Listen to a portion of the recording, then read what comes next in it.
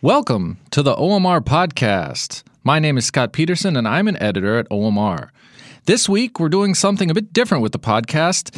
It's a special takeover episode by Fiete Gastro, the culinary podcast produced by OMR and hosted by star German chef Tim Mälzer. Mälzer, whose nickname is the German Jamie Oliver due to his contributions to creating awareness for food, cooking, and health, is joined by the real Jamie Oliver, Jamie Oliver.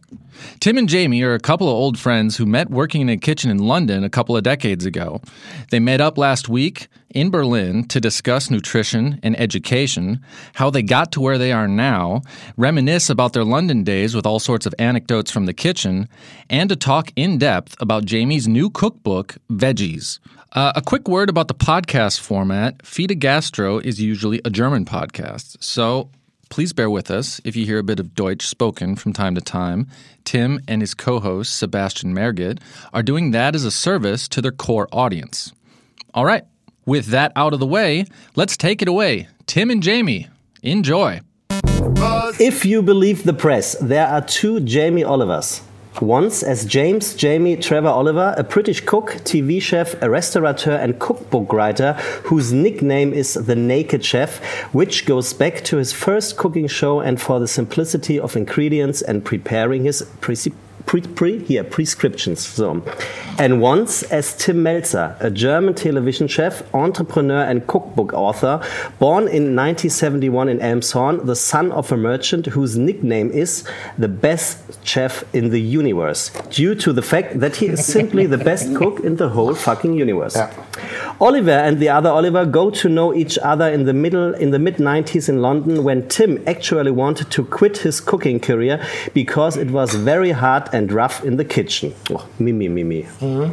But then Jamie came and was so impressed by the color variety of Tim's hair that he thought, ooh, I want to be friends with him for the rest of my life. And if he ever gets a podcast, that will be the first one in Germany. I have to go. And here we are, Jamie Oliver, the German Jamie Oliver, Tim Mälzer. We welcome you with great pleasure to Fiete Gastro, Jamie Oliver. Yeah. Thank you. Jamie, very, very, very good to see you. Lovely to see you. Always. It is. A mixture of emotion, I think. Nostalgia. It is. A little bit of excitement in my genital areas. It's about 20 years ago that we met first time. What was your first thought when you saw me? I thought you were crazy. Yeah? But why? Because you had, at the time, luminous blue hair. Yeah. And I think you were the first German I ever met. No, you had Greta before. Oh, Helga, my girlfriend. Yeah. That was your German girlfriend? Helga was my first German. Very first short ever relationship? Yeah, 3 days. Oh, cool. It was emotional though. But she was from German heritage, but she was really English. But she was very tall, and she did have to bend over quite a long way to kiss me because I was quite short. Yeah, you were the first proper German I met. I thought, wow, every weekend you would come back from your day off and you'd been to like Manchester or, another city around Britain, and I'd never been there. And I realised that even though I was a British boy, I hadn't got out much. And he was having lots of parties, going to different cities, working hard, playing hard. That's why I stayed in England. But we had fun, right? It was an amazing time. Definitely. Amazing time. We all both started more or less at the same time, I think, difference of 2 or 3 weeks at the Neal Street restaurant, owned by Antonio Caluccio, who just recently died and passed away, which is sad, and we were trained by an amazing and beautiful person, one of the most beautiful person I've ever met in my entire life. And luckily, do you say luckily? I don't know. Yeah. Luckily, he's still alive. It's our mentor and friend. Dad, somehow granddad, Italian Papa Gennaro Contaldo. And I mean, this was an Italian restaurant run by an Italian guy, but cooked by a young British lad who just finished off school.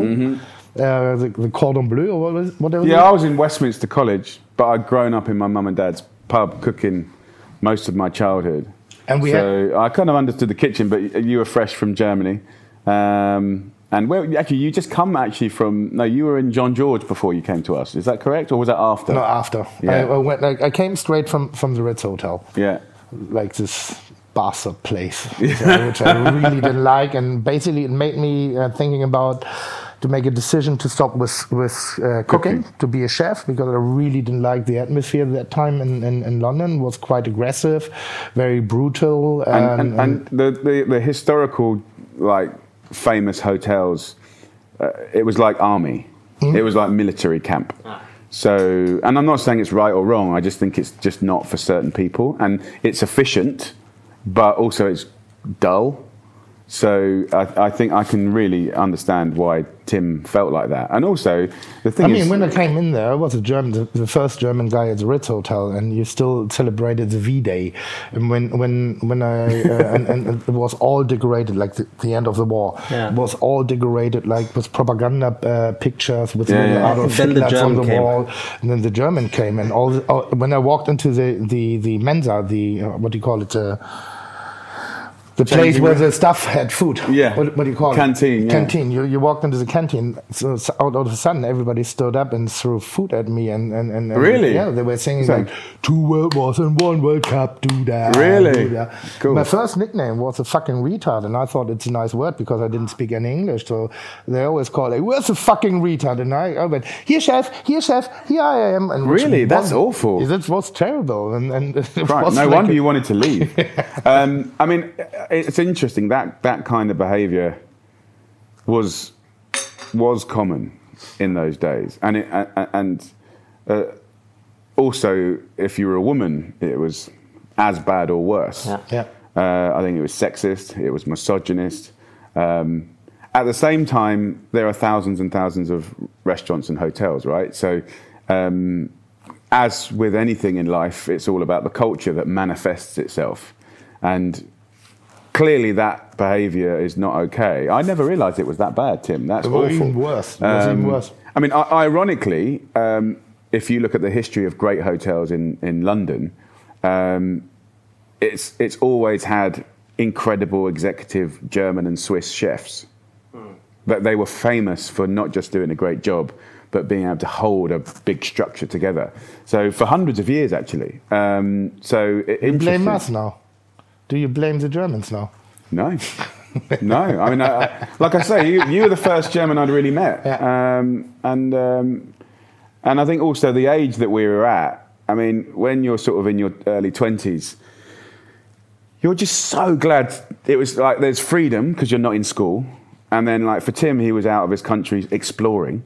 For me, I came from a tiny village in the middle of nowhere, and I was in London. And every day I remember just being so grateful just to be free, whatever that meant. And I could do what I want. I could go to the pub. I didn't have to use fake ID. But also the ability to learn from people like Gennaro. Yeah. And Antonio didn't cook so much, but he did have a kind of James Bond-like kind of aura around him, you know, the kind of the owner, the cigar, the whiskey, the way that he would greet all the guests, and you know, me and Tim would be cooking, and there'd be Pavarotti coming through, and we used to service the Opera House, and the Opera House would have all like the great and the good, and people coming after the show, or we used to send hampers out to the private boxes in the show. Even for the royal family. Yeah. Interesting times, but we had fun, and also like me and Tim actually were the foreigners in that kitchen, because that kitchen was only Italians. So there was only Italians, one German and one English. So that's the reason for your Italian laugh today. That basically it's the reason for everything I do today, because as I said, I really wanted to quit cooking. I didn't like it no more. And that time in the mid-90s, especially when I had my mom gave me a cookery book by Marco Pierre White. The German word was Kulinarische Welten, Culinary Worlds, I don't know. White Heat, I think it was. White Heat, exactly. Yeah. It was a black and white pictured cookery book, and it was the first chef who was talking about atmosphere, philosophy, not only recipes and ingredients. So, and he was a tough fucker. He was a real tough guy. Ironically, he was much more of that. You know, the behaviour that happened in his kitchen was more similar to what happens in the Ritz. You know. And that's why I wanted to go to London, basically. But he was young and good looking, And he was the youngest two-star Michelin chef in the world. So he was kind of a rock and roll star. How old was he? I think he was 26 when he got his two stars. Yeah. And then 3 stars when I came there. And basically I worked for him for about 45 minutes and then walked out because I said, no, it's stupid. And Gordon Ramsay then was his head chef. So you didn't come back? Huh? You didn't come back? No. I just didn't want to be beaten up. So it's funny because all the, for me, he was also my hero as well. Marco. Yeah, because the thing is, the industry, as I'm sure it was in Germany, it was very structured, very professional, very safe, very male-dominated, sort of structure-dominated, and it was all about chef hats and how tall they are, and just too male, not just physically but mentally, and when Marco came along, it was like punk music came along. You're like, what? And there's pictures of him like naked holding a shark, covering up his bits, and you're like, oh my god, this is new, this is different. And he was talented, but ironically for me, and Tim may have experienced this possibly more so in your early career as a public figure on TV, but for me, like the first 5 years when I became famous was really challenging because my job, as is Tim's, is to try and get the mass public to try cooking, anything. Just have a go, find some joy, no matter where you live, no matter how much money you got, have a go, join the fun, get involved. But what was really hard is when you do that, it's a generous thing because you want anyone to join. But also, when you're trying to be professional yourself as a chef, the professional chef fraternity look at you and think you're an arsehole because we are trained in such regimental ways. And when you step out of that to be accessible, so what was really tough for me was like Marco was my hero, but like he thinks, and to this day, he still thinks I'm an arsehole. So often your heroes... And he's often mentioned it. Often, but it's a shame, like, 5 of my biggest heroes, when I got to meet them, it was not pleasant at all.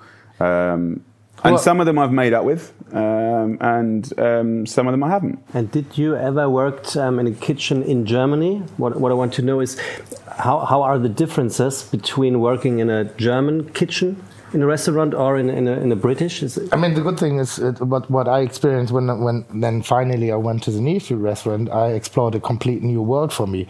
Before it was about perfection and like this military way of cooking, and everything was like sorted by colors and cutting, and it was like complicated but not really joyful. It didn't like started any passion within myself. So I was able to do a perfect jus and a perfect ratatouille and a perfect cut, but not perfect flavor. And then I went to the Neil Street restaurant, and we had this funny guy, Italian guy, Gennaro, and he did the first risotto on which you couldn't plate any stuff because it was so juicy and creamy and just floated away on the plate and looked basically like already eaten.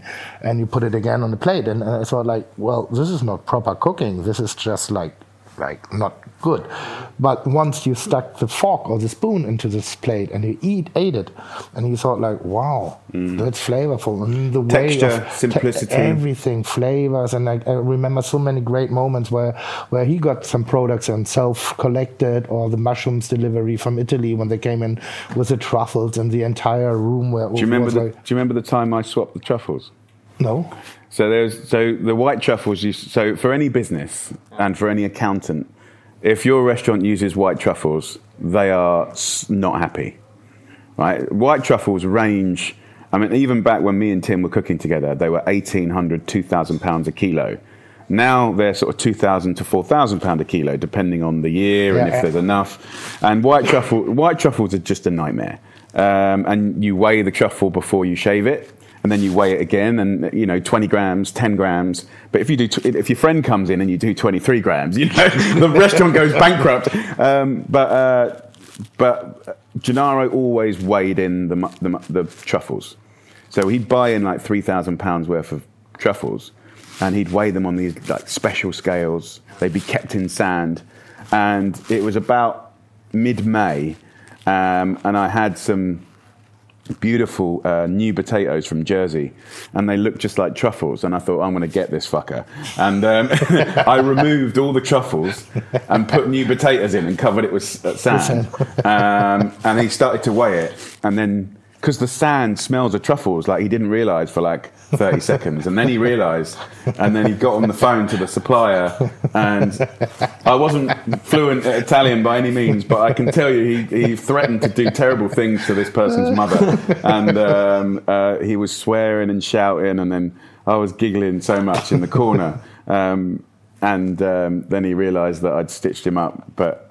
Yeah, white. Do you use white truffles in the restaurant often? No, not at all. Did your accountant ban you? No, I'm not using it because we got them in this most perfect condition at Neil Street restaurant. And I've never seen any good quality like this from a delivery chain, right. which I'm like would be depending on. Yeah. So sometimes, if I like to eat them.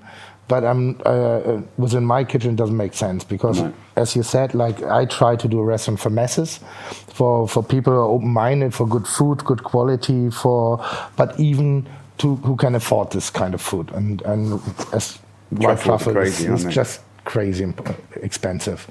No, but what you said. So we started off as a Neil Street, and he gave me basically the passion for food. And sometimes they call you the German, the English Tim Mälzer. Basically they turn it other way around. They call me the German Jamie Oliver, and it's that's right. And some people are supposed just said like I do copy you.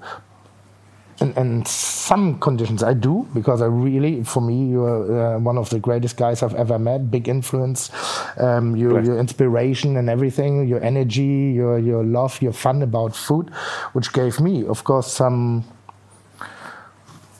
water under my boat to talk about the same stuff. Why did I want to say it? I just lost it because of English. But also, I think the thing is, me and Tim were lucky, right? Because I must say, like, both of us are lucky because I think, when we can both look at the last 20 years and our careers and what we've done and the achievements and the challenges and the failures, like, we've been very lucky. It was all about timing. Yeah. And actually, Tim being in that restaurant with me, specifically that year, it was a really interesting year and time for Britain because Britain had like, maybe a decade of being quite boring, but actually the kind of time that we have both moved to London, there just was an incredible energy about anything artistic or creative. So, all the international supermodels were in London, like just killing it. All the musicians were like just smashing it. Festivals were going from strength to strength. And I think they used to nickname it Cool Britannia, like it was just, there seemed to be like a moment. And I think, even here in Berlin, you can see like, every country has times when there's like a very cosmopolitan, bubbling scene where people are kind of, there's enough normality, but there's enough naughtiness.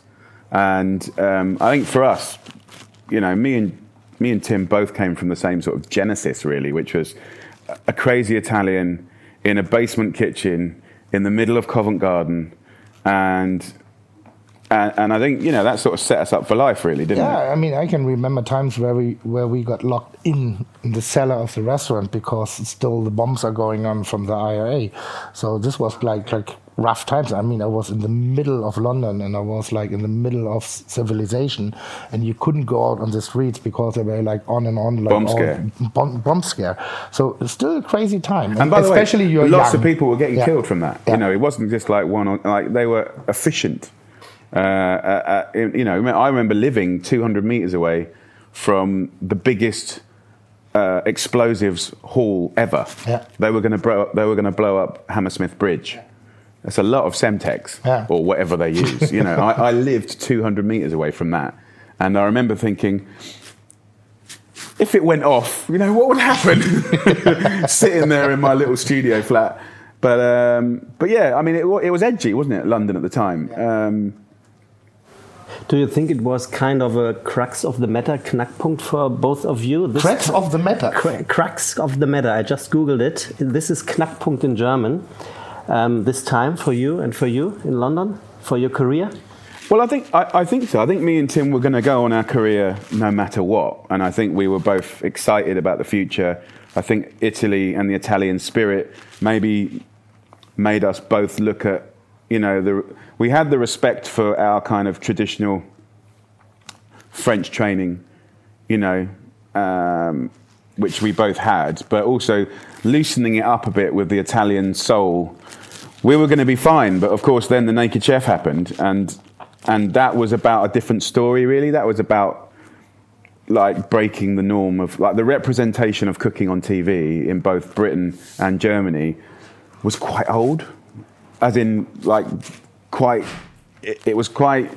I don't know. I think there was. If you look at the time, there were quite a lot of 60-year-old men, generally, a lot of chef whites, and it just felt like a divide. It was like a divide between us and them, the public. So I think when the Naked Chef went crazy, and Tim came back and started doing TV, it was like a change point in perception. Do you know what I mean? Like I think both me and Tim were passionate that anyone can cook. You don't have to go to college. And actually there's, whether it's a really good cheese toasty or a perfect steak or maybe a flash, it's all good, right? There's no good and bad cooking. There is good and bad cooking. It's not about posh cooking. I would say it's enough about the old times because we are sitting here for the new times for the new times. You just published your 22nd? No. Yeah, it's the 22nd. I think so. 21st, 22nd cookery book. Yeah, it's veggie. Why? Well, as you know, I'm not veggie, but I think one of the things we do a lot of now is social media. We have quite a busy selection of platforms, and of course, it's a global audience. And what's really interesting is if you give a shit about that and you listen. So I probably look at hundreds of comments every day. My team look at thousands of comments every day. And I think if you digest that, you get to feel how the global public feel about food, the good bits and the bad bits, and the things that they're worried about and the things they want help with. And for sure, for the last 9 years, it's been like, look, I'm thinking about going vegetarian, fine. I'm thinking about vegan, fine. But actually, mainly meat eaters going, I just want to know how to do more stuff with veg. I was brought up with boiled cabbage, like the life cooked out of them. It's very British, boiled carrots for fucking 2 hours, So I think it was really, and also what was interesting is I kept saying, well, look, most of my books are vegetarian anyway. Like the 22, 21 books that I've done, 60% of it has always been veggie. But then the veggie fraternity, vegan fraternity was like, no, we want our own place. And it took me, I kind of avoided it for 15 years. I was surprised by that it took you so long to make it like a veggie cookery book. Yeah, well, to be honest, I was surprised. Well, actually, I wrote it 8 years ago. Yeah.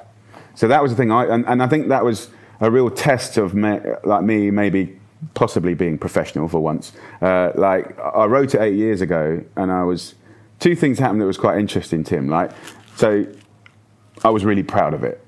The design language that we created was amazing, like one of the best I've ever done. And it was bang on time. But actually, I held on to the book and didn't publish it because I knew it wasn't the right time for the mass public. So I sat there and I waited and I waited and I waited, and I published it this year. Now, what was interesting is the pictures in the old book are nicer than the picture in this book. I know that sounds like a weird thing to say. Pictures are how old? 8 years. 8 years. And the design in the old book was more beautiful than this book. And then I had to have a real conversation with myself and go, okay, stop massaging your own ego about how beautiful the book is. Actually, that design language is not for this book now. So it's quite an interesting, I think both me and Tim have been doing stuff long enough now to know that really, of course we want to be creative, of course we want to do good work, but really there is this balance between being too early. You can be too early with content, and you can be too early with design, and you can be too early with conversation. Do you know what I mean? Sometimes the mass public. So for me, I reshot the whole book and made it cleaner, simpler. And do you know what I mean? So so for me, and I think especially as a man, like, you know, controlling your ego and just slapping it back down. And actually, if you look at the book, it's just there's really lots of white space. There's not so many. I mean, if you flick through the book now, like it's just clean. So that I've never done that in 20 years. So, and I'm not saying I'll always do that. I'm just saying that trying to think about who your audience is. And of course, my audience is also a Germanic audience, as well as a South African audience, as well as an Australian audience, you know, so it was an interesting one. But yeah, I mean, I probably was late. Well, I was probably too early. And I think now I'm just a little bit late, which is perfect for, I guess, the mainstream. What do you want to do? What do you want to say with this book? Really, what I wanted to say was just that veggies don't have to be boring, and veggies can be. I think the wider conversation for me is it's not a club. Like it's more like, and I think as I've got older and as I've understood farming more, and as I've kind of become more kind of linked into sort of the stories around environment, I think you should be really fussy about your meat. I think the idea of cheap meat every day is a really bad idea. It's really bad for you. It's really bad for the planet. So I think, like, I love meat. So I think like if you look back in history, like, meat was always kind of gathered with excitement and kind of sat around a table and like carved and maybe say grace, or, you know, like the idea of killing an animal for your own food is like, you know, it still feels, it should be uncomfortable. It should be. It shouldn't be okay. It's in the packet in the supermarket. It should be not just generic protein. It's like it's a chicken. You know, the French have always been very cool at keeping the legs and the head on, and often British people would say, "Oh, that's disgusting." But actually, what they don't realise is the head and the feet tell the whole story of the welfare of the chicken. You know, you can see if it was free range, or if you can see if it was mass produced. You know, all of the tails happen, but in England we take it off. Like, so you know, if you show a kid like a chicken with a head on, they go crazy because they've never seen it before. So, my question is about, like, when you started off with Naked Chef, you were like a celebrity chef. You were doing like great food, fun food, like emotional atmospheres, friends, fire workers, people like this. You were cooking for people. And then, which I admire most about you is, and then you started off to use your publicity to change things. So you started off with 15 was the first thing, wasn't it? Yeah. So you built up a restaurant where you trained young people who didn't had the best times in their lives, and to give them a second chance to get them into the industry. And you created many great chefs all over the world. Then you started off doing the school diner, was it? Yep, school dinners, yeah. School dinners, and we were talking then about why you got moved about it, because you read an article about schools diner in Britain, that you in England you spend more food every day on pets than on the kids, which makes you sick, or which makes you think about it, and you created this stuff, and you even got into the policy. You could do like big politics. You changed the system a lot. Then you went about, what did you did next?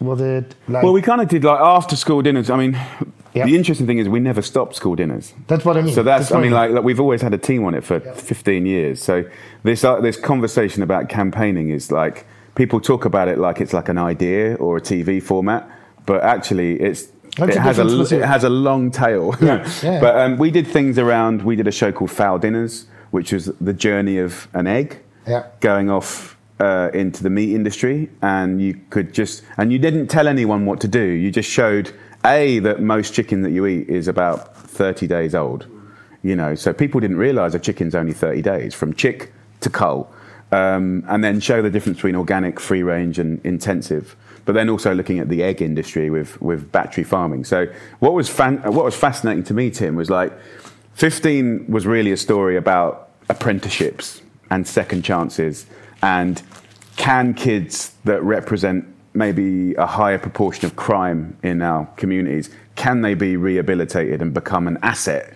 You know, school dinners was about don't feed shit 190 days of the year, you know, because they're our investment for the future.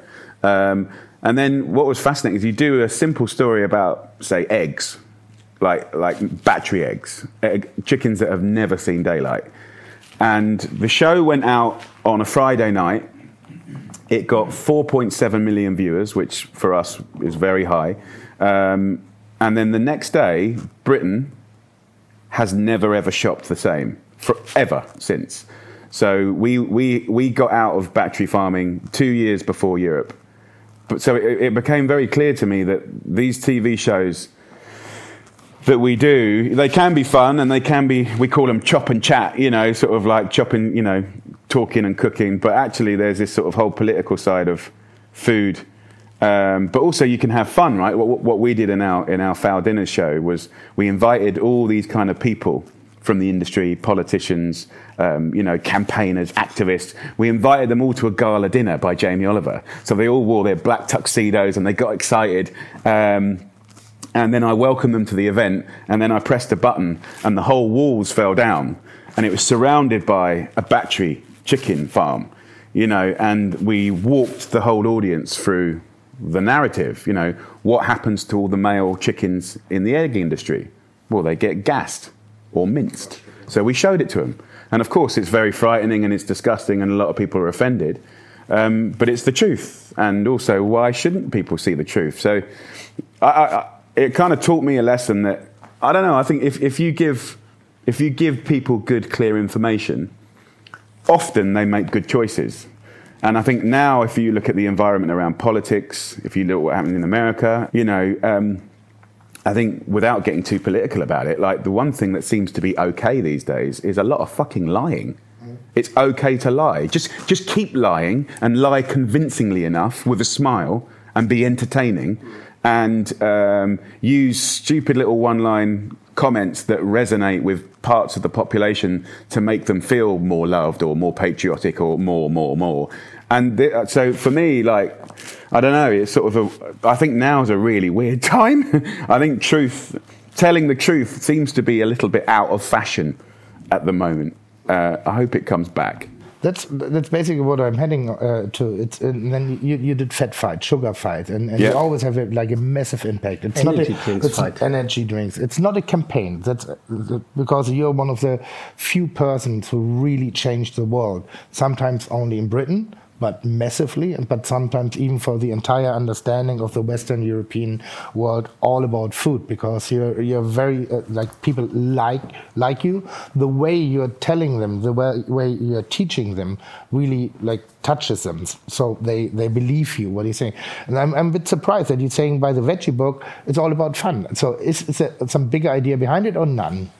You know what I mean? Because I think with the veggie thing, it's there's a sort of outside bit and an inside bit. I think from the inside bit, what I learned from Gennaro and then later Rose Gray and Ruth Rogers from the River Cafe was actually cooking meat simply and with respect is optimal, but really veggies and herbs is where you should be dedicating most of your time as a chef. Yeah.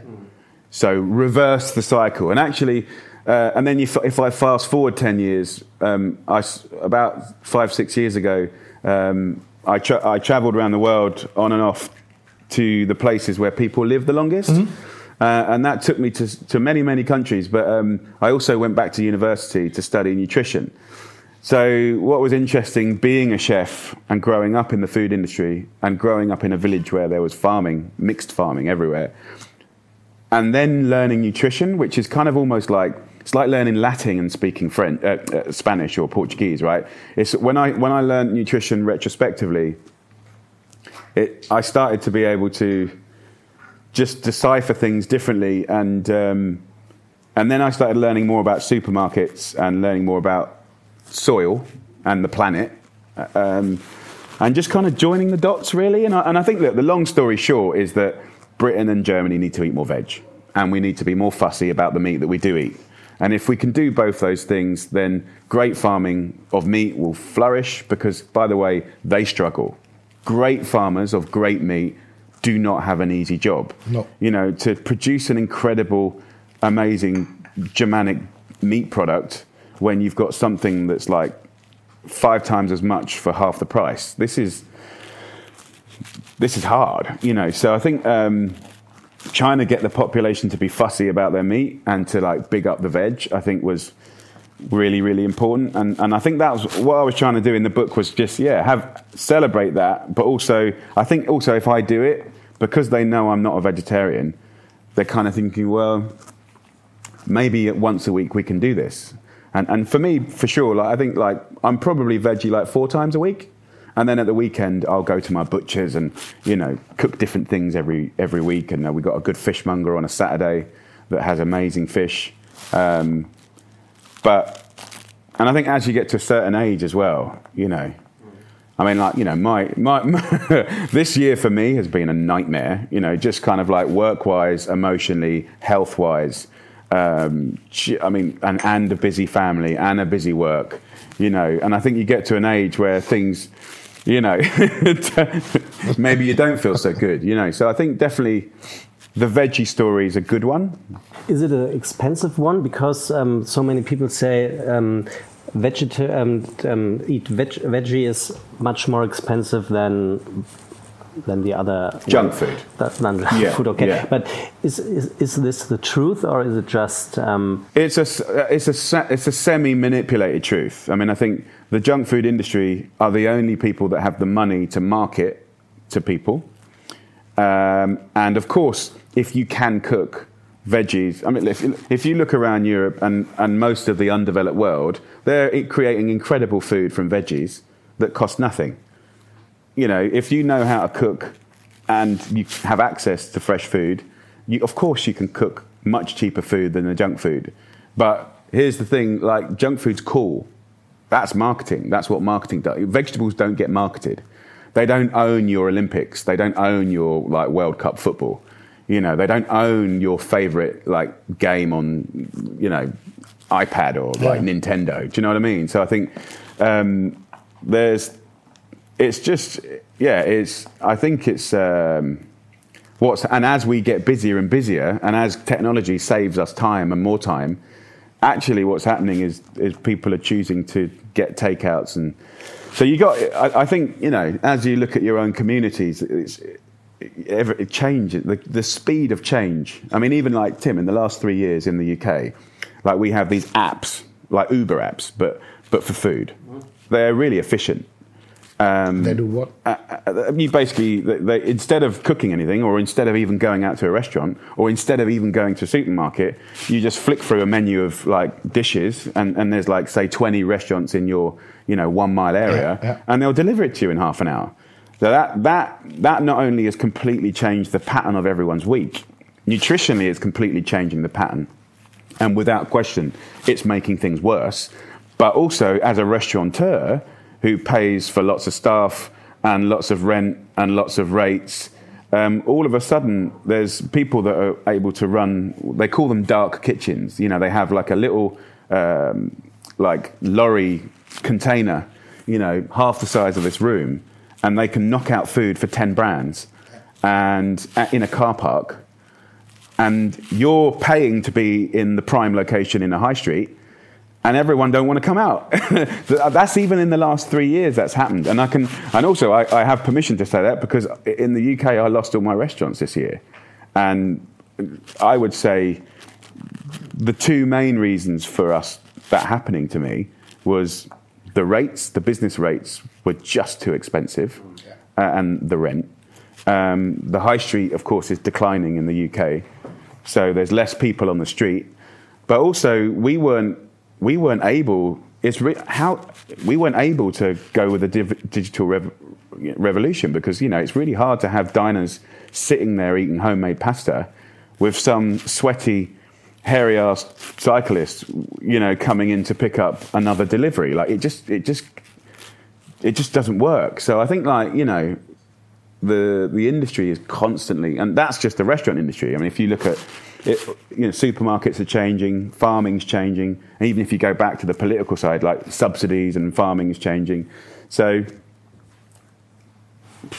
You know, how do you? Is it sometimes frustrating for you? Like you're a food fighter since 20 years now, and you really, and I believe you, it's not something like, oh, you make up, like it's coming out of yourself, and you really want to change things, and you trained and taught the people, and the knowledge is bigger than ever.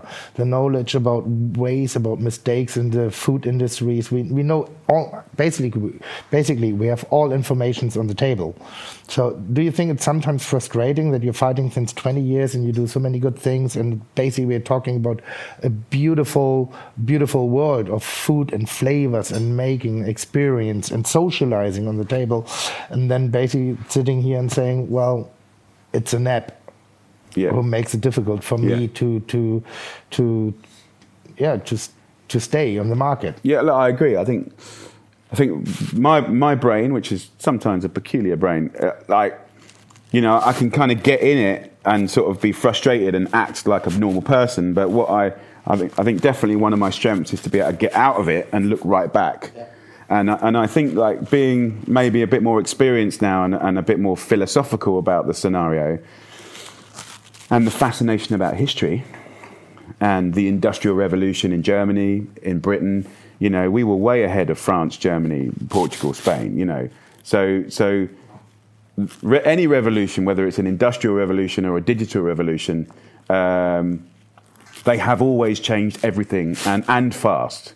And there has always been winners and there's always been losers. And there's always been success and there's always been failure and death. You know, always and forever. You know, it was only 70 years ago when most German ovens were fired by coal or wood.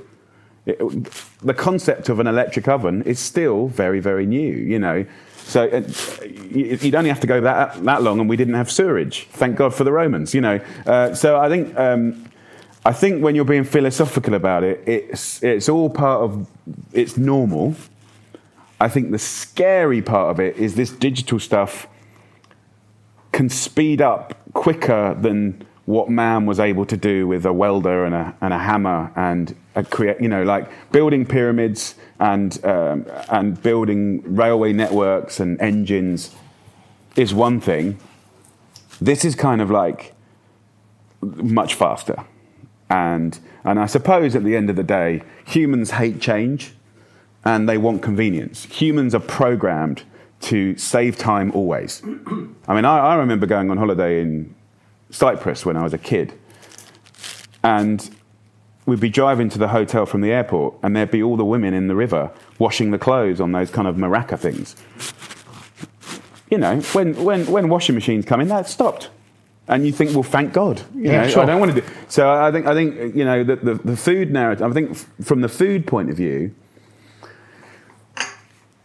the two things that seem to drive everything en masse is price and convenience. And interestingly, in my opinion, convenience is number one, price is number two.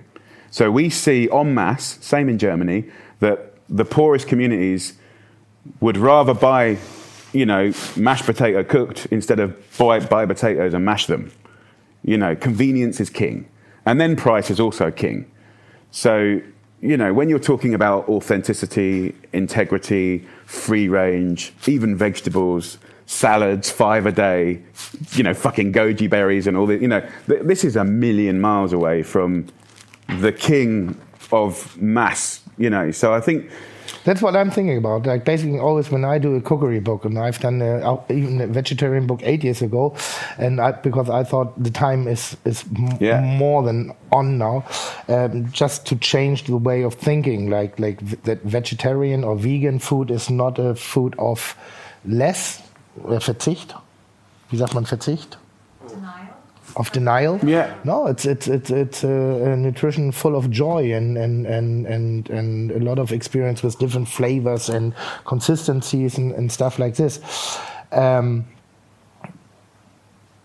Ich kann nicht denken und Englisch reden gleichzeitig. I can't think and talk English at the same time. I always get lost. What was about the vegetarian? I really don't know what you want to say. How did I start it? Well, you cooked it. Did you listen to me? It's interesting that so you published your vegetarian book 8 years ago, which was perfect timing. But probably if you published it in the last 3 years, that would have been the language to the mass market. I mean, I think that's what me and Tim hear from our audience is often. I got it back. I'm back. You see, look, I helped you reel you in. No, and it's when I have the first ideas of a cookery book. For me, the main thing about all recipes is time. As you said, convenience, because the time changed so much, and the social life, the family life, the work life, the entire life with all these possibilities we nowadays have, it changed completely. And convenience and time is one of the main things we have to put in the recipes.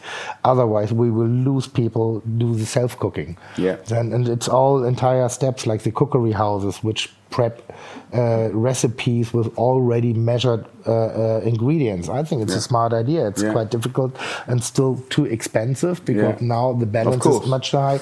I mean, everyone's trying to solve the problem, right? Yeah. I mean, those cookery houses, which, you know, we got involved in one very early on that's here in Germany as well. And I was an early shareholder. I did 1 year and I got the fuck out. Yeah. Because I thought they're all lying. They're all saying how wonderful and fresh it all is. And it's just the cheapest stuff. And a lot of plastic and a lot of packaging.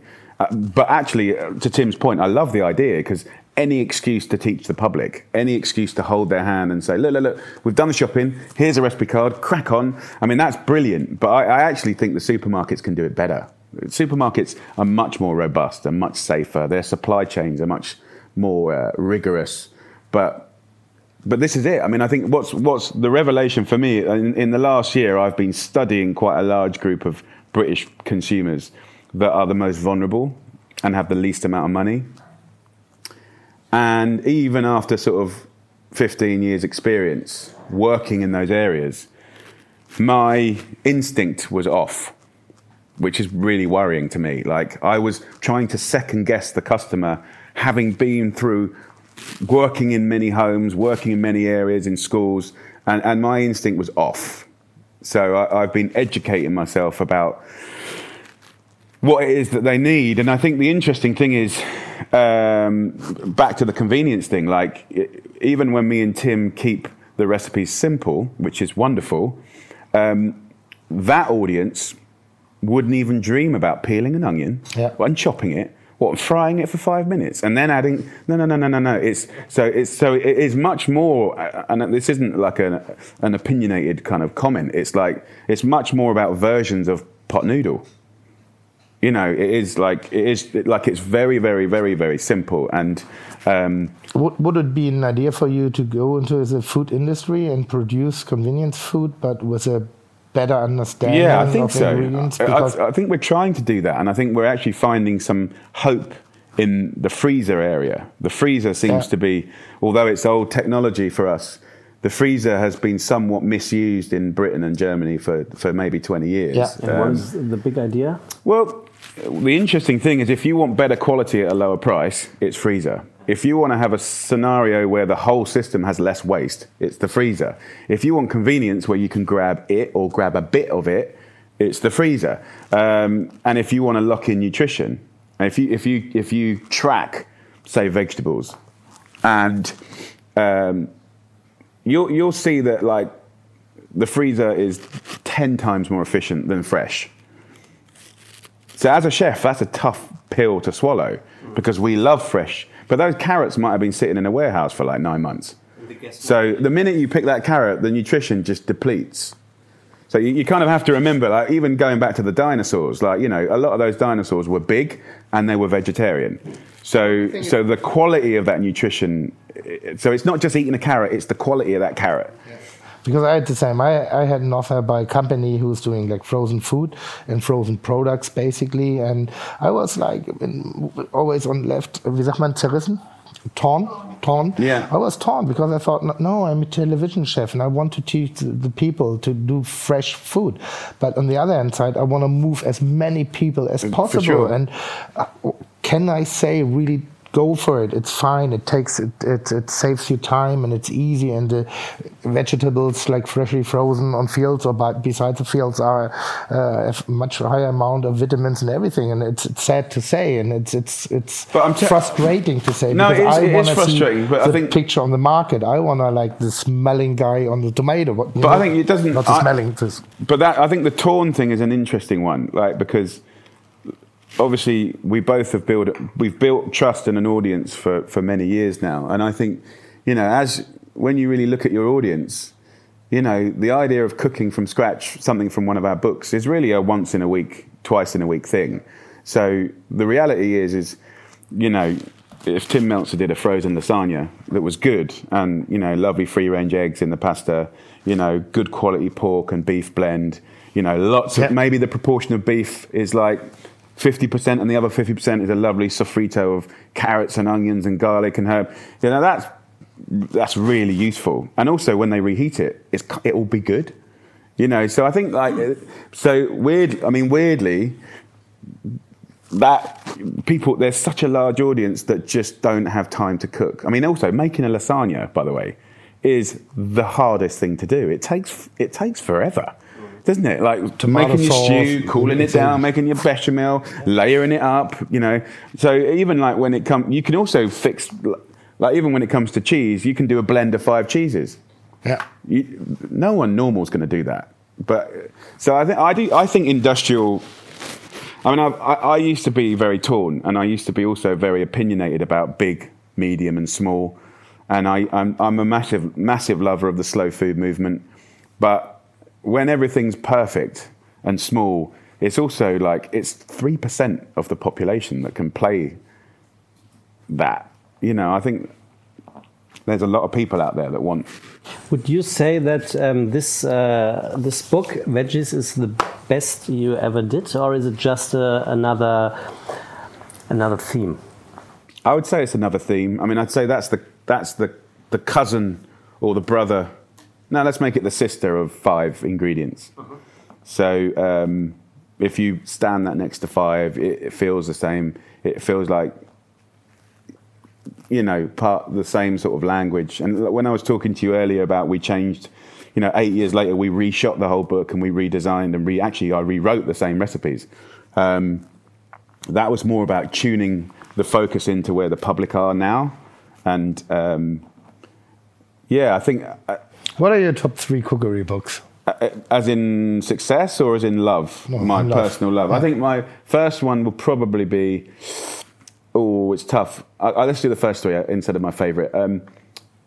My first Italy book, I really loved. Jamie's Italian? Or? Yeah, Jamie's Italy. I just loved that. And I think Italy is a country and a food, the cuisine that people love, so it's a comfortable place. I did another book called Jamie at Home, which was a really interesting one because, like, my broadcaster didn't want the show. And... what people don't realise is that me and Tim have to go to the broadcaster and pitch an idea. And the public think that we're these famous chefs and everyone says, yes, Tim, or no, yes, Jamie. And it's hard. It's always hard. And yes, if you've got a show that's successful, they might listen to you a bit more, but they nearly always say no to most of it. And I pitched Jamie at Home to my broadcaster, and I'd been there for 10 years and given them like BAFTA awards and, perform well. And, I want to grow stuff and cook it and eat it. No, I really want to do it. So no. It's not Channel 4. And that's the thing is people always say, oh, it's not this channel. But you're talking to someone that A, has a bad relationship with food, and B, has only been there for like 6 months. And you've been there, at the time, I've been there for 10 years. So what I did was I self-broadcasted. So I commissioned, in those days, I had some money in the bank that's like hanging around. I always say I'm much more fun when there's money in the bank, because if we have ideas, we do it. Things have been a bit tight for the last 10 years. But what I did was self-commission myself. And it was the most incredible experience to be your own commissioner. I commissioned 13 shows. We proved that you could make a certain kind of show in one day. By the time we'd cut 3 of the shows, I commissioned myself to do another 13. So it went spring, summer, autumn, winter. We did, and we created the book, and I love that book. And it was really interesting. Again, it was fascinating because the book that I made was thicker and more textured and more kind of frumpy and more hippie and more kind of more elite cooking. Elite's the wrong word. More advanced cooking. And my big competition in the UK was Delia Smith and Nigella, who were very, very popular, and they did Express and Cheat, which were really like convenient led. And what was interesting is their books sold like hotcakes, massive like peak, and mine was quite slow. And everyone was looking at me like, Jamie, what have you done? You've messed up. And then what happened is these books dropped off really quickly, and Jamie at Home sold consistently in Britain for like 3 years. So I think people came, and then that book was split up into like tomatoes, broad beans, peas, all the stuff that we'd grown. So that's probably my second. And then probably, actually America Cookbook was my least popular to the public. But actually it's probably the book that I'm like, if you flick through it, the photography and the journey, actually everything about that was tough. Like, it was the most expensive show we've ever made. It didn't get distributed very well. The book wasn't as popular as anything else I've done in 20 years. I thought everyone loved America, but nope. I don't know what happened. And what was ironic was, other than Iron Chef in America, it was the most expensive cooking show that I'd ever made, and certainly was ever made in Britain. And when we went to sell it around the world, the one country that didn't want it was America. It's just like, they're quite picky with British people, right? It was very honest. Yeah. I mean, America. This is the reason? America has bought everything that I've done. They don't really like British people like telling them how to do, how to live, how to. Well, I mean, certainly the America program was a celebration of America, but we were also very honest about just like, we were cooking with the Navajo Indian. It's not just going to be a celebration. Like, this is a repressed, First Nations group of people who are suppressed by, English, Germans, Irish, Americans. I mean, we're all part of the story of America, right? But and it wasn't like it was just an honest, fascinating story. But yeah, I think, I launched Food Network in America. So I was one of their first 3 presenters on the show. So it was quite interesting that when we spent a year and a half making that, it was completely over budget. I don't think we've ever broken even. But at the end, it was very successful. I don't think so. It's a beautiful product, but I don't think success is based on sales and breaking even. I don't know if we ever did that, but definitely it's one of my favourite books. If you look through it, I mean, it's got because really America's just a melting pot of the world. So in the America Cookbook, you'll see a Germanic influence, you'll see a Chinese influence, you'll see an Italian influence. So yeah, I mean, I loved it, but just. I can tell you my 3 favorite Jamie Oliver cookbooks. Definitely, it's the first one because it's an all over the world game changer for the entire industry. Really? For you, a game changer, or for the whole? For the whole. And in my opinion, it's for the whole world, because we had the first time all over the world a person who's doing like enjoyable, easygoing home style cooking food with influences all over the world, but on the very deep impact, with a very deep impact. Not just like, okay, you spread some curry powder, you change it completely. The thinking, you moved an entire generation of cooks.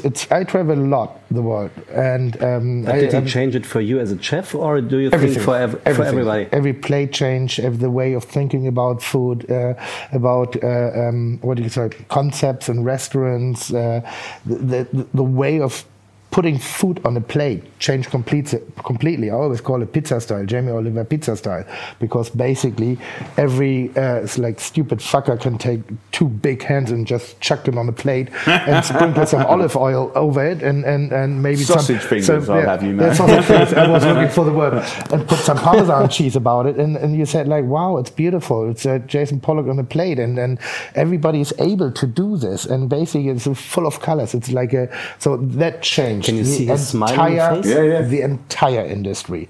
The best cookery book for me definitely is your Italian cookery book. That's amazing. I envy it a lot because it's just a great cookery book, and it only has one mistake.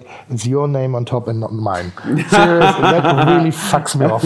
And the next thing, again, you can do one again, together. game changer is Jamie at home. I was like, well, now planting my own herbs and tomatoes on a balcony, and it's just stupid shit. It's like some smart ass that talking about it, how I have to do it, and then you showed it, and then you just made it like so. When I watched you doing what you have done, I wanted to be the same. I wanted to do the same. It was such an inspiration. And that's, for me, the 3 top Jamie Oliver books. And when you have them, and everybody should have them. And what really pisses me off, everybody has them in Germany. I have so many friends, serious. I come there and hey, can we cook some stuff together? The German and I go say, yeah. And you always see like Jamie Oliver, and I was like, Jamie Oliver. Just make sure we're next to each other. You know this little story when Tim walked to buy some ingredients that the dealer asked him, you watched Jamie Oliver again? Oh, it was so embarrassing. It was seriously embarrassing. That time you had the show on RTL 2 in Germany. I was laying in bed after a hard night out, Friday night out, Saturday morning, and laying in bed. And my girlfriend then said, like, and we watched your program. And I was on television already, and I was like more or less on my peak of my career.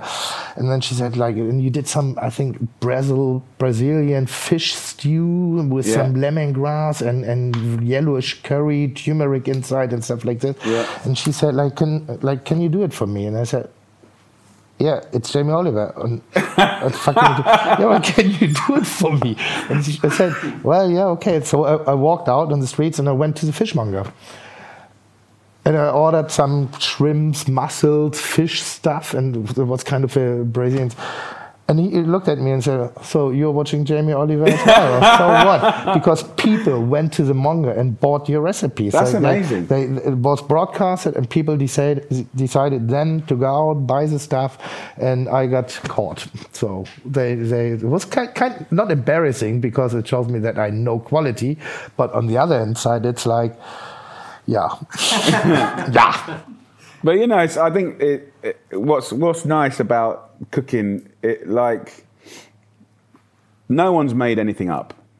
Anyone that says I've invented something, they're all liars. Unless you've invented light or water, I'm not interested. Everything's an evolution, and when I'll give you an example. When I put chorizo in a paella. Twitter went mad. I had death threats. It was in the press all around Spain. It then went around the world. It then came back to England. And it's basically... So, of course, you just have to shut up and let it play out. But, sometimes when you've got something good to say, no one will print it.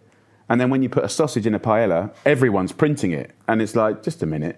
And then there was quite a lot of aggression about it as well.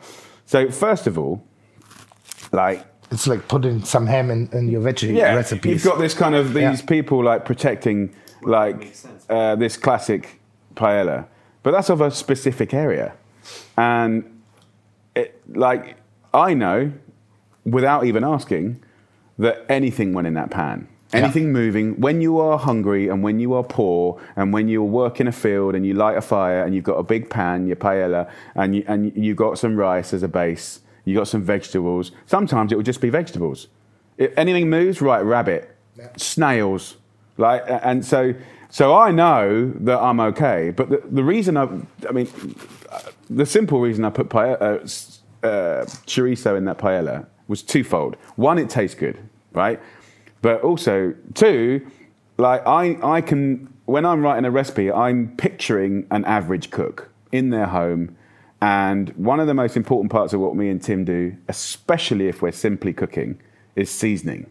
And teaching seasoning is so hard because you're tasting for salt and pepper, you're tasting for acidity. It could be lemon or vinegar or citrus fruit. You could be using herb or maybe a spice.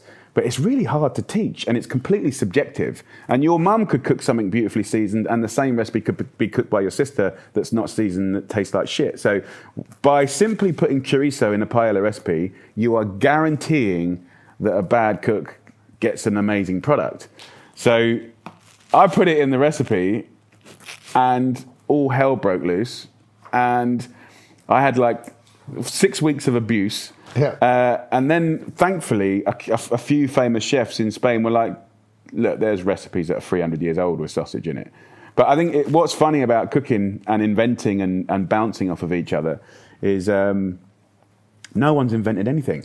Did you have any problems with the vegetarian cookery book? Because when we sat together, with me and my team, and we had great ideas, and we had great ideas for flavor, and sometimes we were missing some certain flavors, and then we said, you know what would be nice? Some bacon. Some bacon. The amount of times I said that. So, and we like the most difficult stuff for us was like finding out flavors who work like your chorizo, or like bacon, or sometimes smoke. When you want to be smoked. Yeah. So that's basically what we did. Yeah. Was it a problem for you? Definitely. What is your big idea behind it? So how can you make it for like some person who is a meat eater? And he loves meat, and he doesn't know why he loves meat. He just loves meat. Yeah. Like when you want to convince him to eat more or less meat, but still have the full flavor. What are your ideas behind it? I think it's a really good challenge. I think when I was doing what you were doing, I need something. Like also, I was imagining my dad. So I wrote the recipes to make sure my dad would be like, "That's okay," because he always has to have meat. And my mum's always trying to feed him more veggies. But I think essentially we had to work harder on slow cooking the vegetables at the beginning, roasting vegetables, getting intensity of flavor, using little tricks like smoked paprika, miso, harissas, things with complexity. And I think, as I don't know if they use the word umami in Germany, but the fifth flavor. So, really thinking about depth of flavor from mushrooms, from things like parmesan, olives. Will you ever be able to publish a cookery book without Parmesan cheese? Never. Never, ever. Never. I have a contract with Parmigiano Reggiano. Do you? I mean, no, I don't. But ironically, Gennaro does. Gennaro is the representative, so maybe. So that's what I thought, because I always say like the best vegetarian nutrition or diet anyway is the Italian cuisine, and then I thought like, how can you make Italian cuisine vegan? And I said, no fucking way. Yeah. Take off the Parmesan, and they will die. Yeah. There will be a plant without water. Well, just take it away. They are selling some vegan-friendly Parmesan-type cheeses now. Okay. Are they any good? But they're good. And what's quite interesting is a lot of very historic Italian and British cheeses are actually naturally vegan. They would use thistle or cardoons or even fig milk. We split the just make a quick break because we get some visit. Francisco face, some lady want to say hello. Yes, it's your Secretary of Federal Minister of Family Affairs. Lovely. She's coming. There's one thing you've been like my guest at the cookery show I've done 6-7 years ago, and do you remember that? Yeah. And still, the people are taking the piss out of me because of my English. When I said to you, "Don't come me with this shit," still people serious. We just had it. It's funny. Huh? It's very funny. People love it at the internet. I always say, English for runaways. I've always thought your English was very good. We just had a small break because our Minister for Family Affairs just joined us. And did you like her? Yeah, I thought she was very good, actually. I mean, obviously, I don't know enough about her to have a rounded opinion, but she seemed very good. And she was talking about how they'd invested a lot of time, effort, and laws and money in early years, which is from 0 to 6. Interestingly, this is something we're really, really bad at in the UK. So I think, without sounding the other part of my brain, which is, there's quite a lot. The political side of food, when your neighbour in Germany, which is a highly respected country within Europe, when they're doing something positive in an area, like what's interesting for me is we can translate that straight to Britain, and then when they come up with bullshit excuses to not do something, we'll go, well, they are in Germany.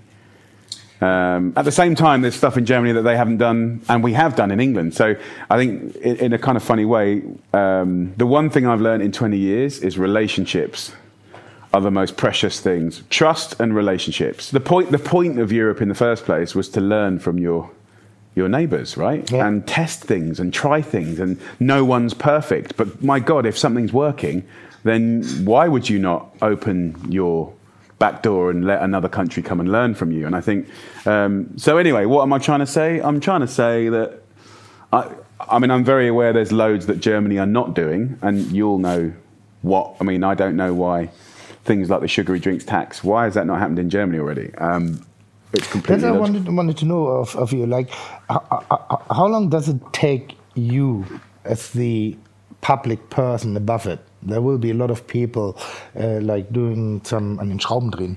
Research and development and preparing all the decision. How long does it take you when you had it first time on the table and said, like, I want to have it, I want to change it? Well, if I can give you a picture, like, so it's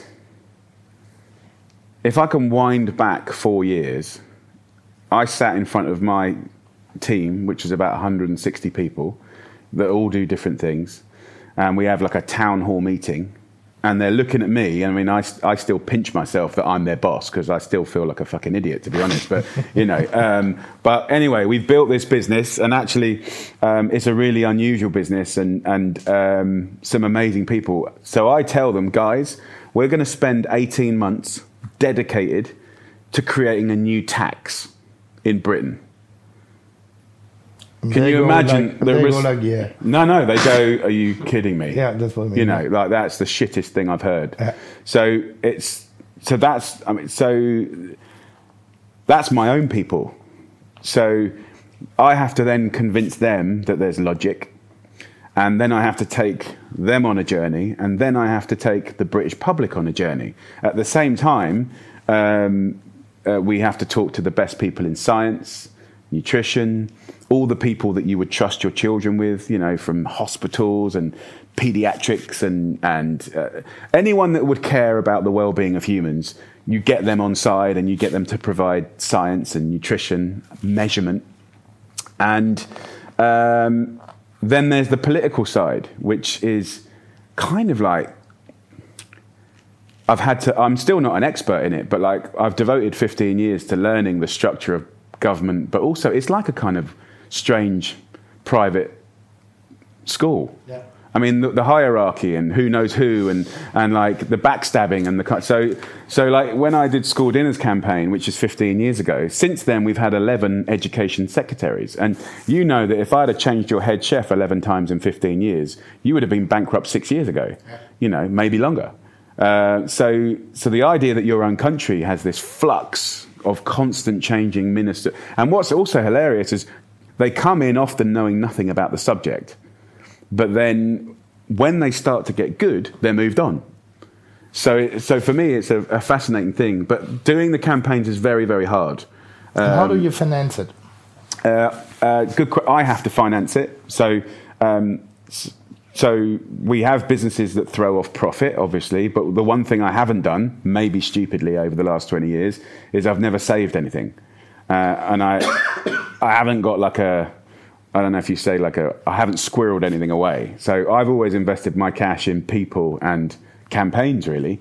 So I would finance Sugar Rush, which was what we named the documentary. I'd then try and get it commissioned by the channel. We get it commissioned by the channel, and then we try and bring the TV world and the documentary world together with the campaign world, and most importantly, inform the public that this is a tax for good, not a tax for bad. Yeah.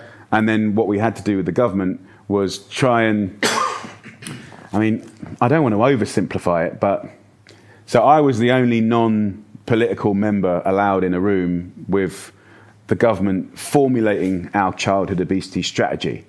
So I'm like the real odd one in the room.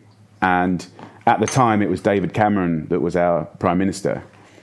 And he would say, look, we're going to do this, we're going to do that, we're going to do this, we're going to do that, but we're definitely, you're never going to get this sugary drinks tax through, never. And you say, well, why? And they said, well, 2 years ago, there was a reason to increase the minimum price of alcohol, and all the science was there, all the love, sense, logic was there. And other countries had done it very successfully, but he failed to make it pass through government, and it was too painful. He goes, I'm not doing that again.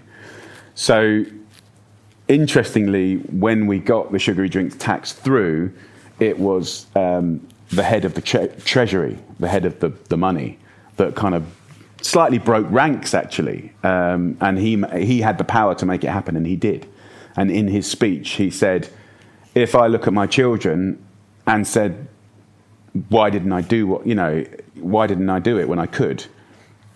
It wouldn't be the right thing to do. So actually, George Osborne, who was head of the Treasury, made that law.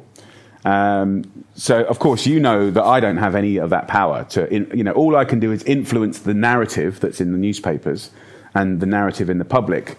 But what happens in our governments is affected by that, but it's not a direct effect. And did it change anything so far? Everything. What? The sugary drinks tax in Britain is the most profoundly brilliant, excellent tax that I know of, right? And I'll tell you why. Tell us about that. First of all, the point of it is to reduce consumption. So the good news is the consumption of sugary. So first of all, the largest source of sugar going into our kids and teenagers is from sugary sweetened drinks. Mm-hmm. So it's a clear sort of, I guess, bad guy. Mm-hmm. The tax lowered consumption, which was important, but also for 20 years we've been doing a voluntary reformulation with the whole industry, and basically the whole industry just kind of like, yeah, right, whatever, yeah, shut up, So nothing really happened. But when the sugary drinks tax came in, because we created a tax at a point of sugar per litre, everyone reformulated so quick. Before the law even came into action, 2 out of 3 products reformulated out of tax. So it was the fastest reformulation ever known. More importantly, also this year it looks around about 450 million, maybe 450 million pounds of new money that can only be spent into primary schools for breakfast clubs and for sports clubs. And this is what we fought for. We did not agree with the tax unless the money was, they would say, hypothecated. Like, it has to go. The flow of that tax has to go to children and hope and health and opportunity and the poorest kids. So now my campaigns team, even after the law is achieved, now my campaigns team, through the Freedom of Information Law Act, my team is tracking the money. And currently there's £30 million that's not accounted for. So that's what I'm trying to say about the campaigning. Like, getting the law through and telling the story, amazing, and many bits of luck, sadly, too much luck, but we got it. But then once it's all done, reformulation, yes. Consumption down, yes. Raising money to go to school, yes. But then you've got to fucking track the money to see if people are being honest again. Yeah. So it's kind of like, and also, by the way, it's not my job.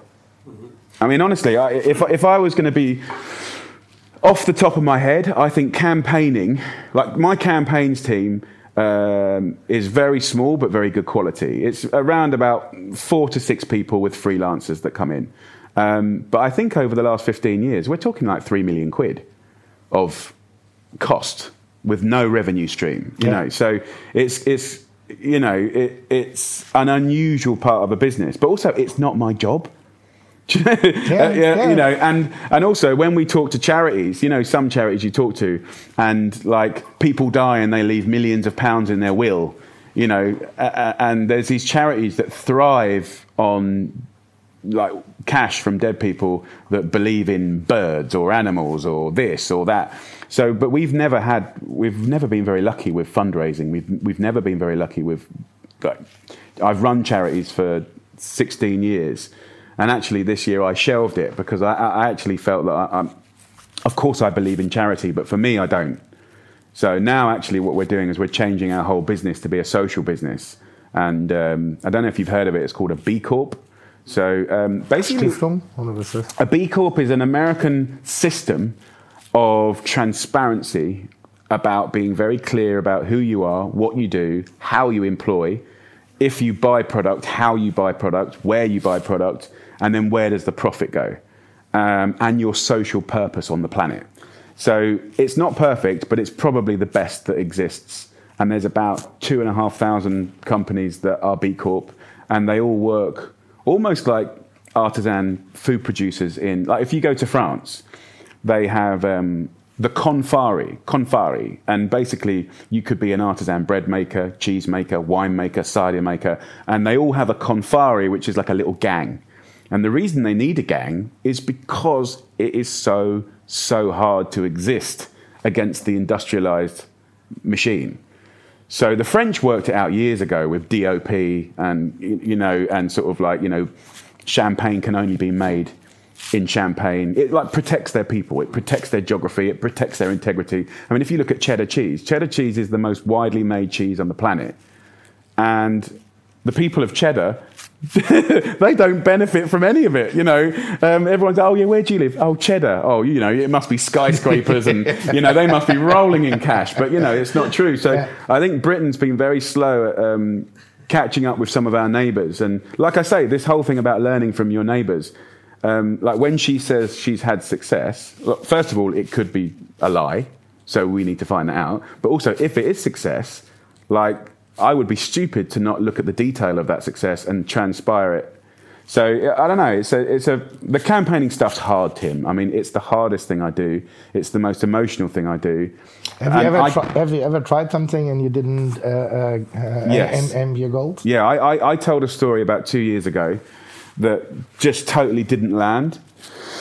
And I think that comes back to timing again. So let me explain a scenario to you. It'll be in Germany as well. Actually, maybe not in Germany, but so in Britain, we have breakfast and lunch provided by the government. And they have it 190 days of the year from the age of 4 to 16. So theoretically, the government is in charge of half a child's nutrition for their whole childhood. So that's why I did the school dinners campaign. Now, if you're a poor family, if you're a poor kid, which, generally speaking means that you are more vulnerable, and has certain patterns attached to it, but they are our most vulnerable communities, right?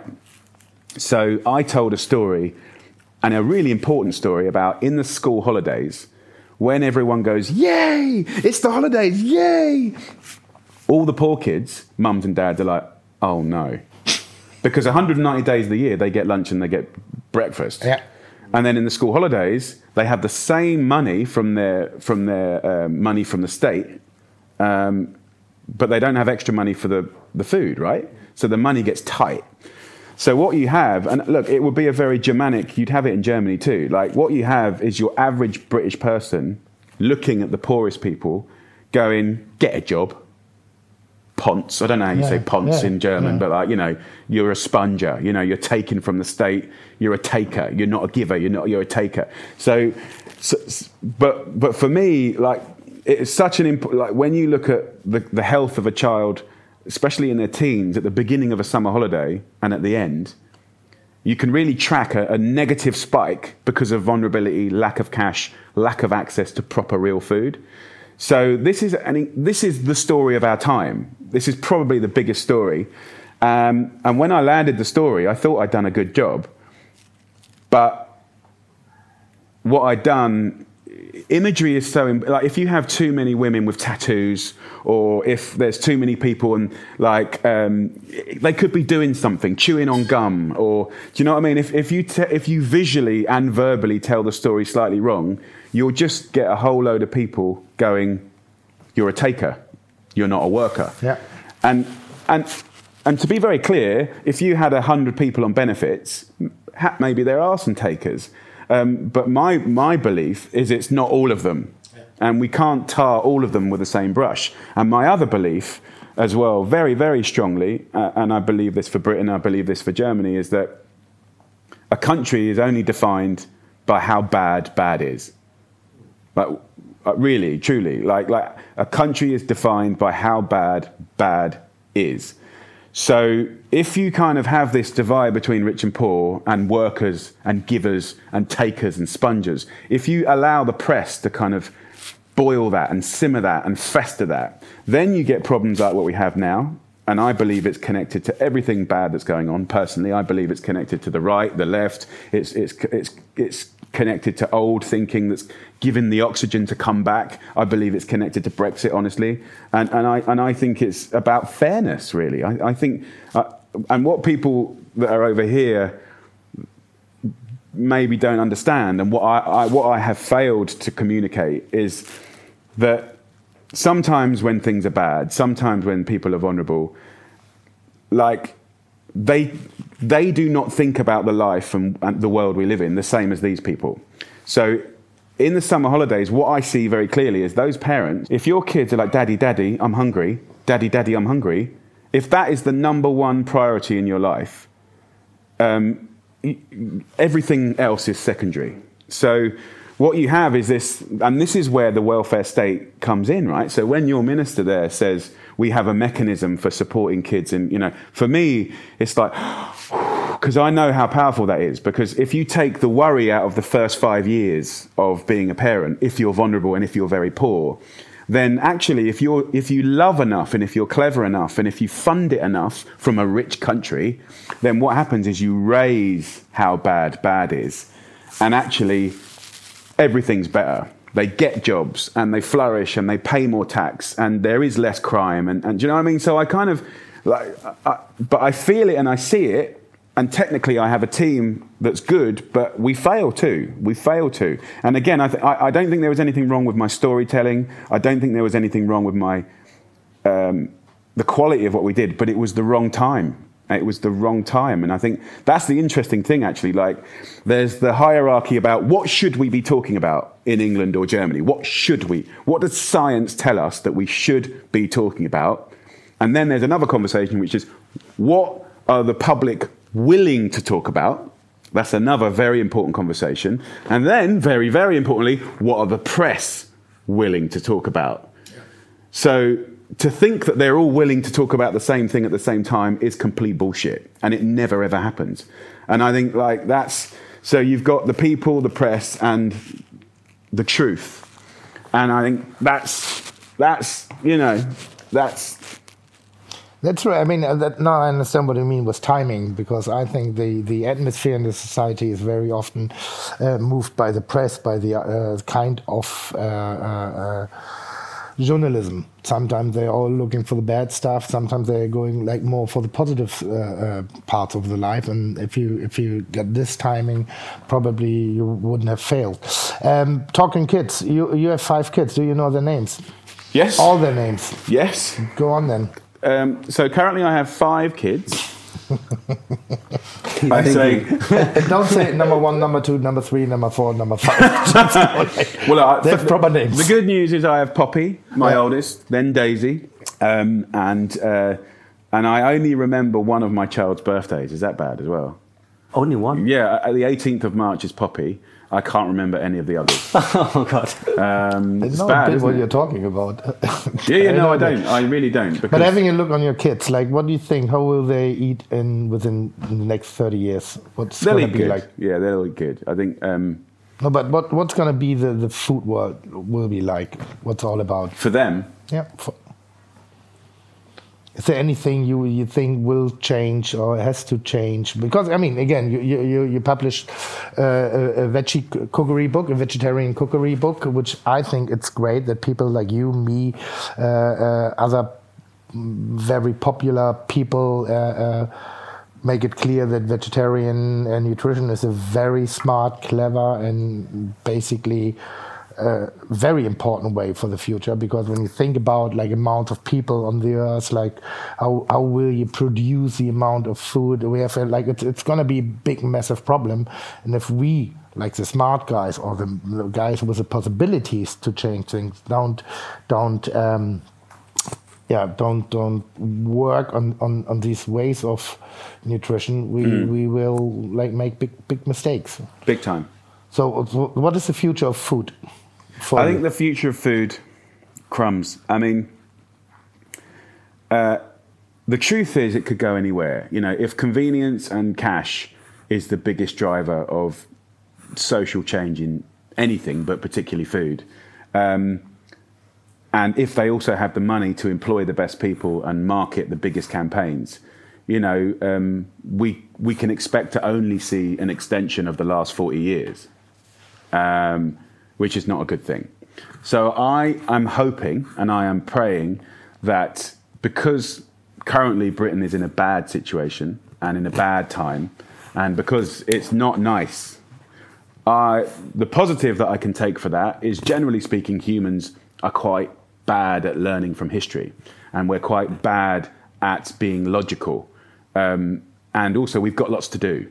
So I'm hoping that this kind of moment now might possibly give us, maybe not now, maybe not in the next 2 years, but certainly in the next 3 years, I'm really hoping and praying that clarity and truth has currency, that has value, and the cultures around businesses and mayors and towns and businesses and political parties has just more like long-term thinking. So I think there's room for everyone. I think there's room for capitalism. I think there's room for big business to continue growing their profits.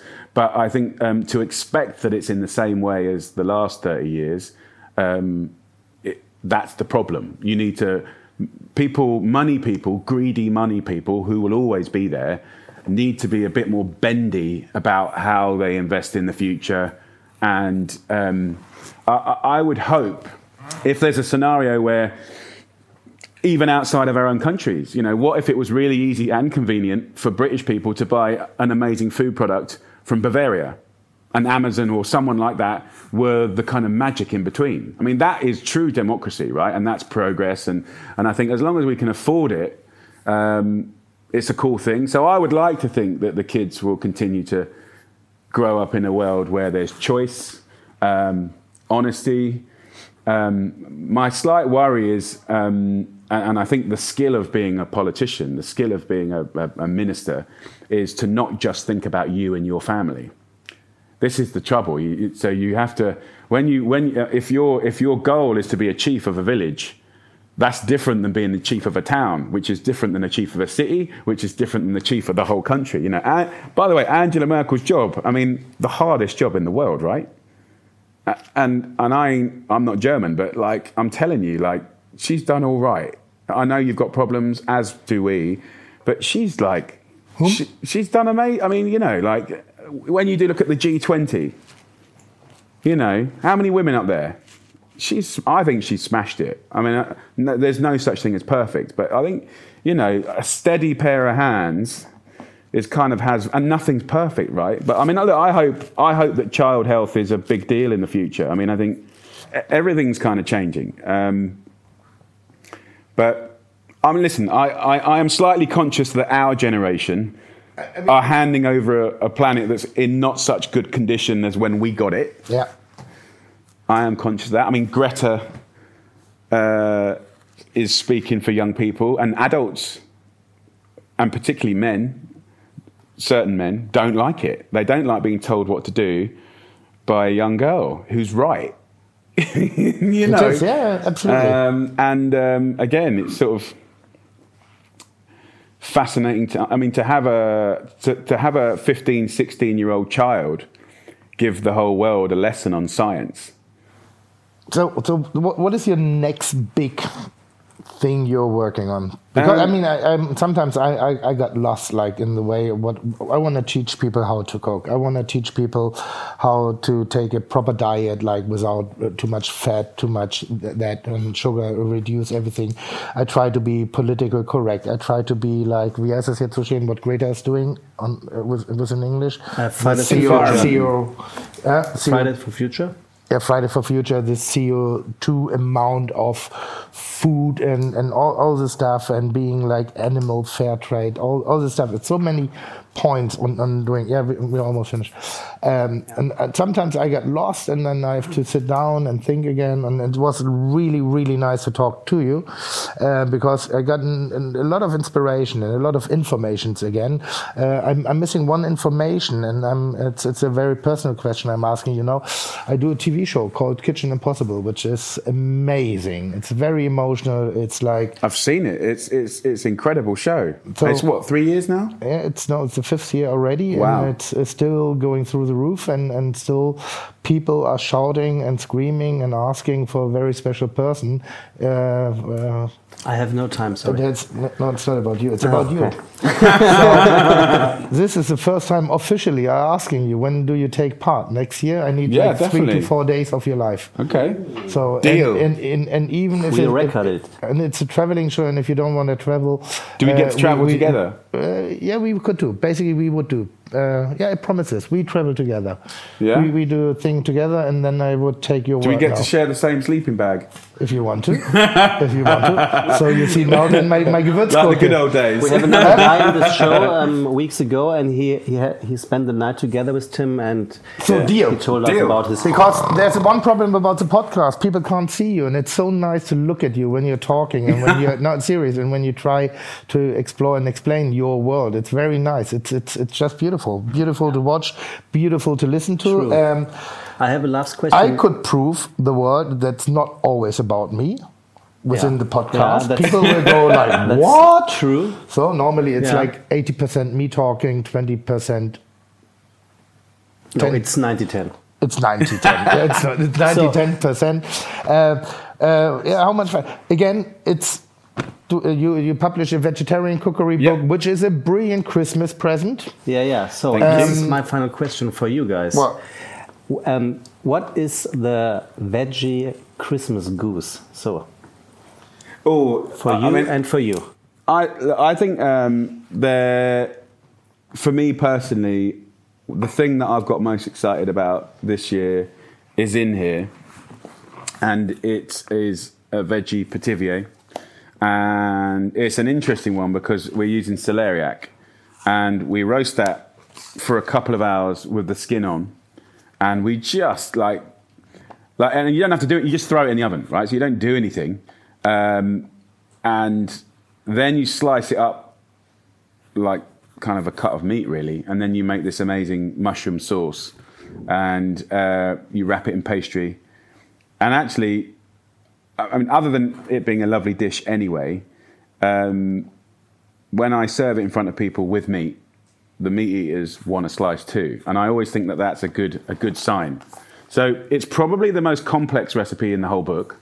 I've tried to keep it as simple as possible. That's vegetarian. It's beautiful. Yeah, and it's a great dish, and of course, when there's puff pastry, it's indulgent. You get crunch.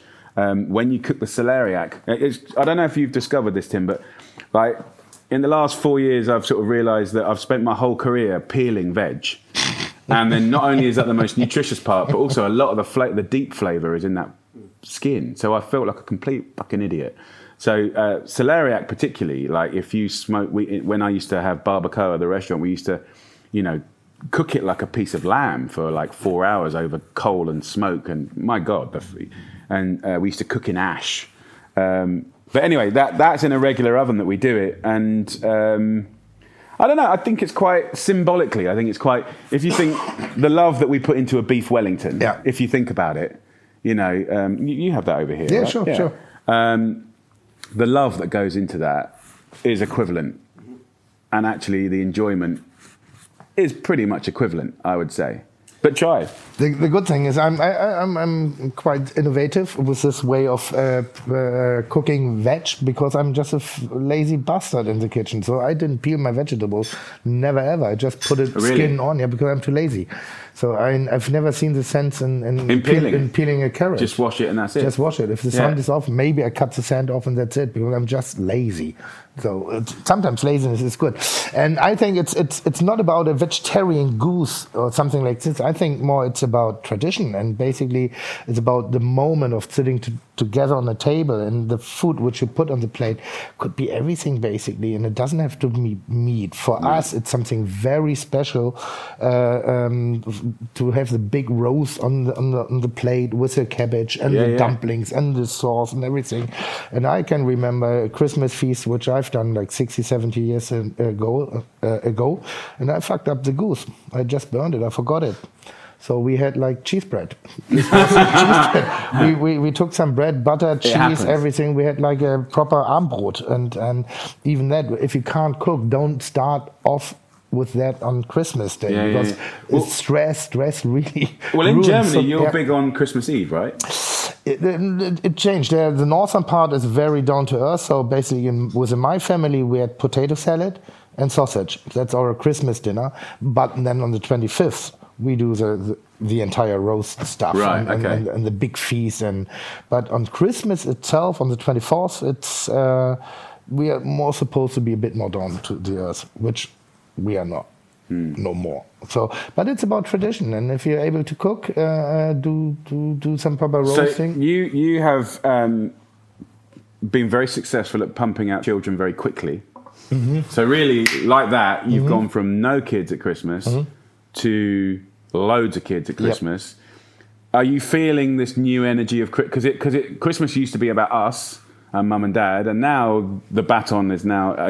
I've kind of done it slowly over like 15 years. Like, are you feeling this new excitement for Christmas and little eyes and little faces looking at all these things? Definitely, I put out all the good old family traditions with a bell for the Christmas tree, cutting the Christmas tree, like even doing all the balls and stuff like decorations. This. And the food is not yet so important, so it's about sweet stuff, mandarins and nuts and all the stuff. Yeah. But they're too small to make like a proper Christmas dinner. It's about presents, and that's what I'm surprised by. It's enough to have one present. I always think it's funny when your kids are getting intelligent to a degree, learning about the world around them, and there's a moment in time where every kid goes in kind of kid language. They kind of go, "So are you kind of fine with this man coming into our house in the middle of the night and just kind of like opening the door and like eating our food and drinking our drink and kind of leaving random stuff?"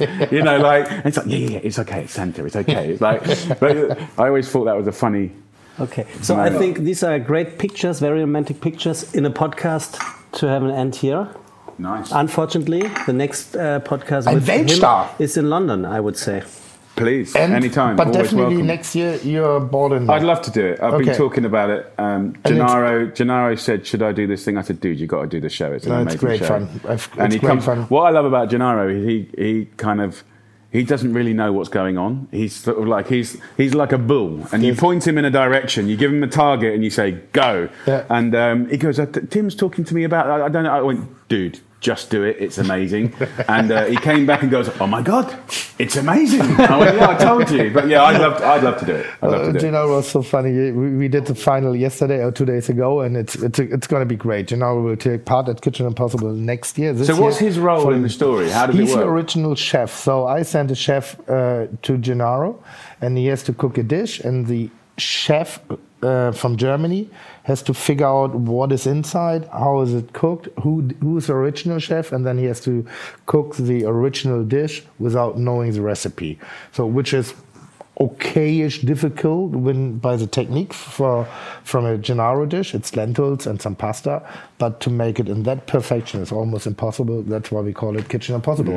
It's sometimes it's about technique, sometimes it's about emotion, sometimes it's about authentic cuisine. So we traveled all the world, Japan, Korea. And did you develop that idea from nothing? The original idea is from somebody else, but the way we are doing it, it's a mixture of three like very strong people who did it to this perfection. Yeah, and it's amazing. It's the best. Just 2 days. But Germany loves it, right? It's like the biggest cooking show. And 2 days ago, we just finished the show, and I said, I'm so proud of my team because they have done such a brilliant TV program, which is No, serious. It's amazing. We have love, hate, and joy, friendship. It's like a journey. It's amazing. It's real television, and I just love it. Well, listen, let's do it. So we will see you next year then. Yeah, for sure. Yeah. And let's talk about it over lunch. We're off to lunch now. Yeah. So is this where we say goodbye to your podcast? Yeah. Exactly. Say goodbye. Say it in Pleasure German. to have you. Thank you very much. Deutschland. Grazie mille. Thank you, Deutschland. And I'm sorry, I'm not speaking in German, but I had 3 years of German as a student, and The 3-time girlfriend. no, well, my teacher was too. She was very. The only German Foxy. word I've ever taught you was the word for Cornichons. Do you still remember? Gewürzgurken. Natürlich. Or Schlange. Or Ich bin geil. Or Ja. Das ist geil. Siehst du? Or, ich bin Jamie. Mälzer Mein Name ist Jamie. Jamie hat so Is that viel good? Am I gelernt on im point? Leben, aber Deutsch ist How wirklich do I noch- say goodbye? Huh? I knew that. But Juicy. Tschüssi? Tschüssi. Ja, dann sagen wir Tschüssi. Juicy!